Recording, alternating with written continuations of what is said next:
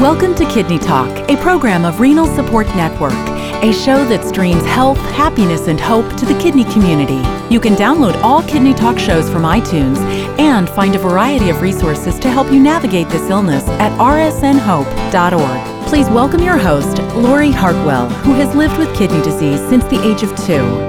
So welcome to Kidney Talk, everyone. I am excited today because I have a long-term friend who's going to be a guest today. I've known Jackie Harris, who I met back in 1993 when she caught wind of some of the things Renal Support Network was doing for patients. And she's like, oh my goodness, I need to have these resources. And we've been friends ever since. She's now working as a liver transplant coordinator at Cedars-Sinai, but was a kidney transplant coordinator and worked in the transplant community for years as a nurse. And she wrote a book called Kidney Transplant, The Patient's Guide. So she's going to give us some tips on transplantation. So welcome to the show, Jackie. Hi, Lori. Thanks so much for having me. I appreciate it. So tell us a little bit about, what made you get into the kidney care field in the early 90s when we first met? Well, when I moved to California, I was offered a position in an ICU that was very heavy in ventilator and renal patients for an interesting reason. And then that transitioned to a renal floor and a great relationship with the team and the surgeon here. And next thing you knew it, a kidney transplant coordinator position opened up, and it was my life calling. It really turned into a wonderful career. I'm very much a patient advocate and into the education side of nursing. And so it's just been a fit, one of those jobs where, you say if you love it, it's not really going to work. And that's how I feel about transplant. Yeah, find a job you'd volunteer to do and figure out how to get paid for it. How to get paid for it, exactly. Well, we won't let your boss know that because you still want a raise, right? Oh, absolutely.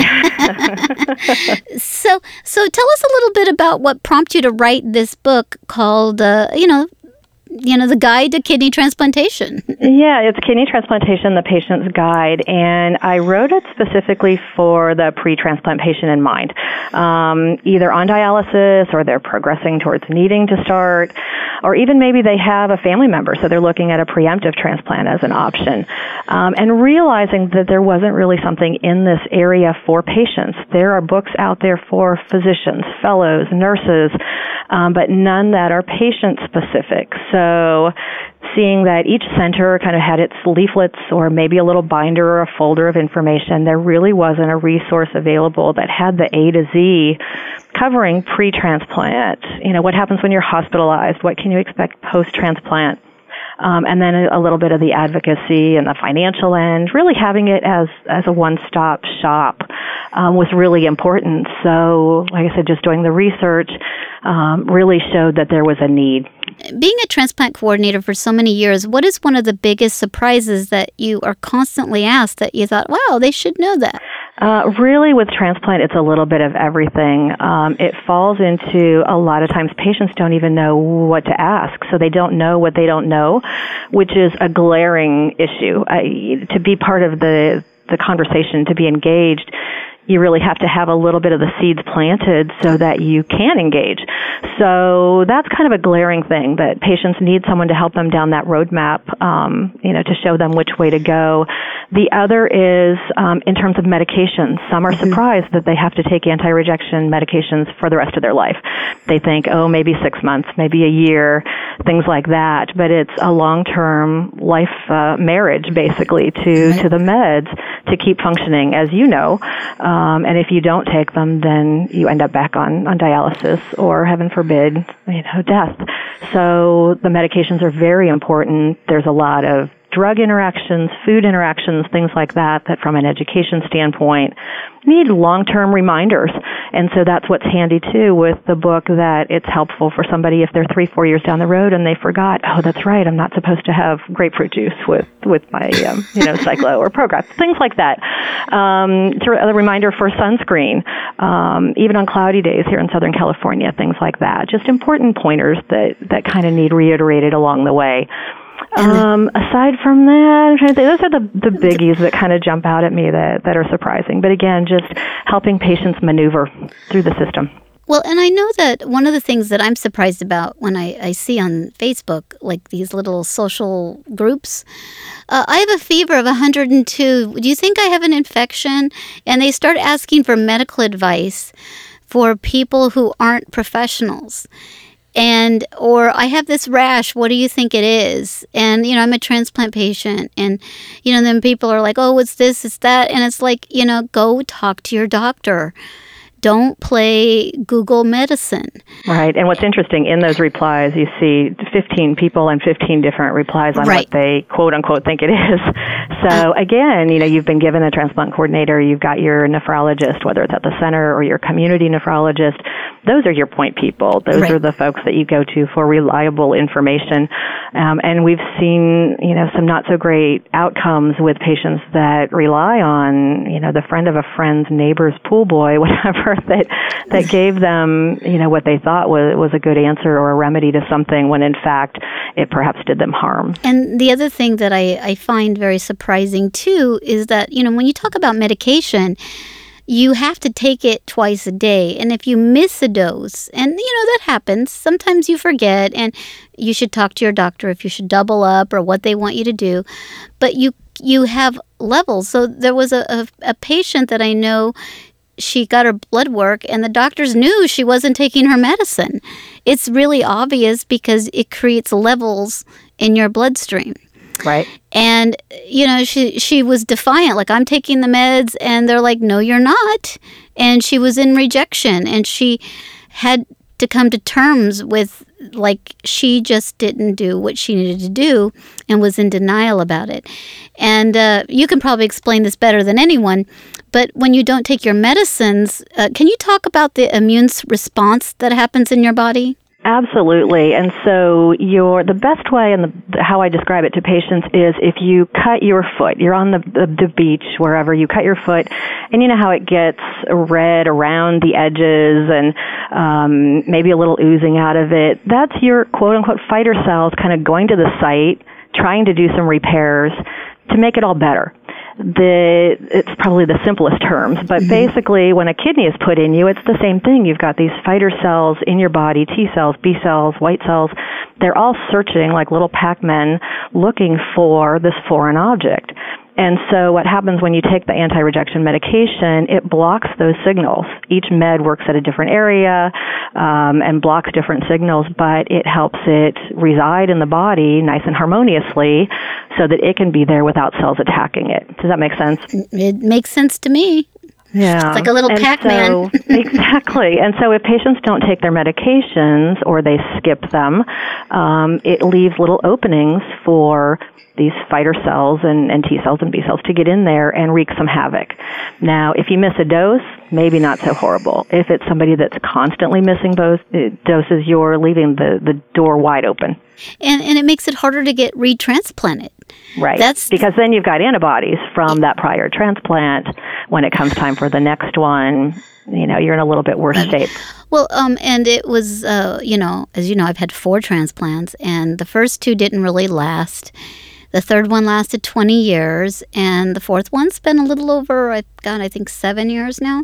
Knock on wood. I know, and, I was looking at my labs the other day, and they are all normal. I mean, I'm like, oh my goodness, I just want to show these to the world. That's great. And GFR 88.7 creatinine, it's amazing. But when, Dr. Jordan's team, which we met through, explained to me the fact that I've had all these transplants, I never stopped taking my medicine. And when I had my 3rd transplant and I went back on dialysis, my transplant was still working. It was kind of puttering out. I had differences of opinion, like, oh, you don't need to take your transplant meds. And I continued to take my transplant meds all through being on dialysis to my next medication because I never went into rejection with my 3rd transplant. It just started to putter out. It got old. Mm-hmm. And, it was really interesting. I'm so thankful that I had the right doctors because I've heard other, nephrologists who aren't specialists in transplants say, oh, you don't need the meds. now that you're back on dialysis. And again, people need to know the difference between a nephrologist and a transplant doctor, because a nephrologist is trained on kidney disease, but they're not necessarily up to date on immunology and what the latest, innovation is. And you want somebody that is in that specialty. So a transplant nephrologist, especially community-based, that's where all the patients start. They generally have an internal medicine doctor who notices a little something. There's great strides being made trying to identify patients earlier. I know the National Kidney Foundation has recommendations out for early referrals, and obviously it leads to better outcomes down the road. So your internist should refer you to a nephrologist, who then hopefully refers you to a transplant nephrologist in a timely manner. And that's where it's almost a bell curve. You've kind of got the outliers on each side, and then kind of the pack in the middle. The ones obviously on the low side you don't want to go to. The ones on the high side almost should be at the transplant center. There's some community folks that are really, really wonderful and great at detecting even small changes or small trends that it's time to jump on something. Where maybe the average, nephrologist and even transplant nephrologist, depending on how many patients they follow, as to how readily they pick up on something.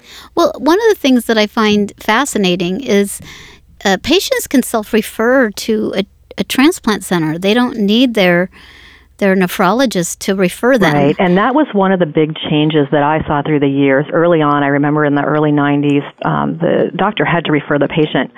And there were actually 2 physicians here in LA who refused to refer patients for transplant because of the money they were making off of dialysis, which just kind of made me cringe, because that the dialysis patients are out there. It's not that those chairs would be empty. And so it was a real disservice to patients. And that's where you get into the ethics end of transplant, et cetera. And I touch on that in the book as well, that you want everything being done in your best interest, patient in mind. And kind of an aside here, it's a good place to put it, that I'm not afraid to ask or to recommend patients to ask their physician, is this what you would recommend for your wife, husband, brother, sister? When you're having these discussions, to throw that on the table. And sometimes it brings that physician back to, oh, wait, this isn't a cookie cutter kind of thing. Wait a minute, this is impacting somebody's life. It's not, a rote exercise. No, engage in the conversation and make it come full circle. Well, and you're eligible for a kidney transplant at a GFR of 20 or below. And typically, I'm not a medical professional, but, people go on dialysis anywhere from like an 8 to a 14 GFR. Mm-hmm. So if you are eligible to get on the transplant list, and you have to get on the transplant list before you can get a living donor transplant. People don't always understand that. But, you might as well get listed as soon as you can, because you create waiting time. And you should be under somebody's care, when you're in that 60 to 80 kind of even. Right. As they're seeing the renal function declining, you should be in the care of a nephrologist and then a transplant nephrologist.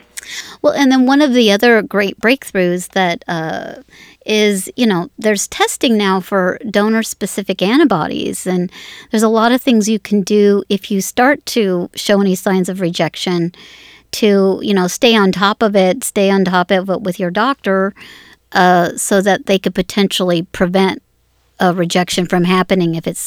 That wasn't around 20 years ago. It's amazing to me. It is amazing, and the medications that have changed as well. I mean, one that comes to mind right off the bat is belatacept, which is a once-a-month infusion, and they're seeing if it's used early that those DSAs are addressed, et cetera. Patients do really well. They also use it as an observed monitoring of immunosuppression. So you mentioned sometimes patients, if they're not taking their medications, that's a good avenue as well. They have to go to a center to have that infusion once a month, so they're getting their immunosuppression. But then your traditional cyclo and Prograf and those medications that have been out there for a long time, they're able to tailor those to specific patients, to specific DSAs and treatments. And, of course, there's all kinds of IV meds that are given as well, that it's really custom tailored. I think back again to the 90s that, there were maybe 2 recipes or cocktails, if you will, of immunosuppression that were given. And you look now, and if you looked at 10 patients, they could be on 8 different, protocols and medication combinations. et cetera. And especially if they're highly sensitized, things like that, it enters a whole nother realm of medication. Well, and what's really, fascinating to me is because I was one of those people who was transplanted in 79, and they gave you so much steroids and Imuran that people didn't really want to transplant. I mean, the treatment for the transplant was almost worse than dialysis. And people often ask me, how did you get 4 transplants, And I'm like, well, I've lived long enough to get them because, back in the 70s and 80s, there wasn't the long list that there is today. In fact, there wasn't hardly a list at all because people didn't want to sign up for, basically you were an experiment and, sometimes it worked, but most of the time it didn't. And now the success rate's way over 95%. I think in some centers are 98% for the first year, which is just amazing. And those are great odds to take when you have to face a healthcare decision. So you wrote this book, The Kidney Transplant, The Patient's Guide. What kind of feedback have you been getting? The feedback has been really, really good, and that was really my goal, to have it an accessible, low-priced, option for people to have at their ready. A funny story, though, the actual first posting that I had feedback-wise on Amazon was a person who just replied, dank. And I'm thinking, I don't know, maybe I was showing my age at that point. I thought somebody received a musty, moldy book.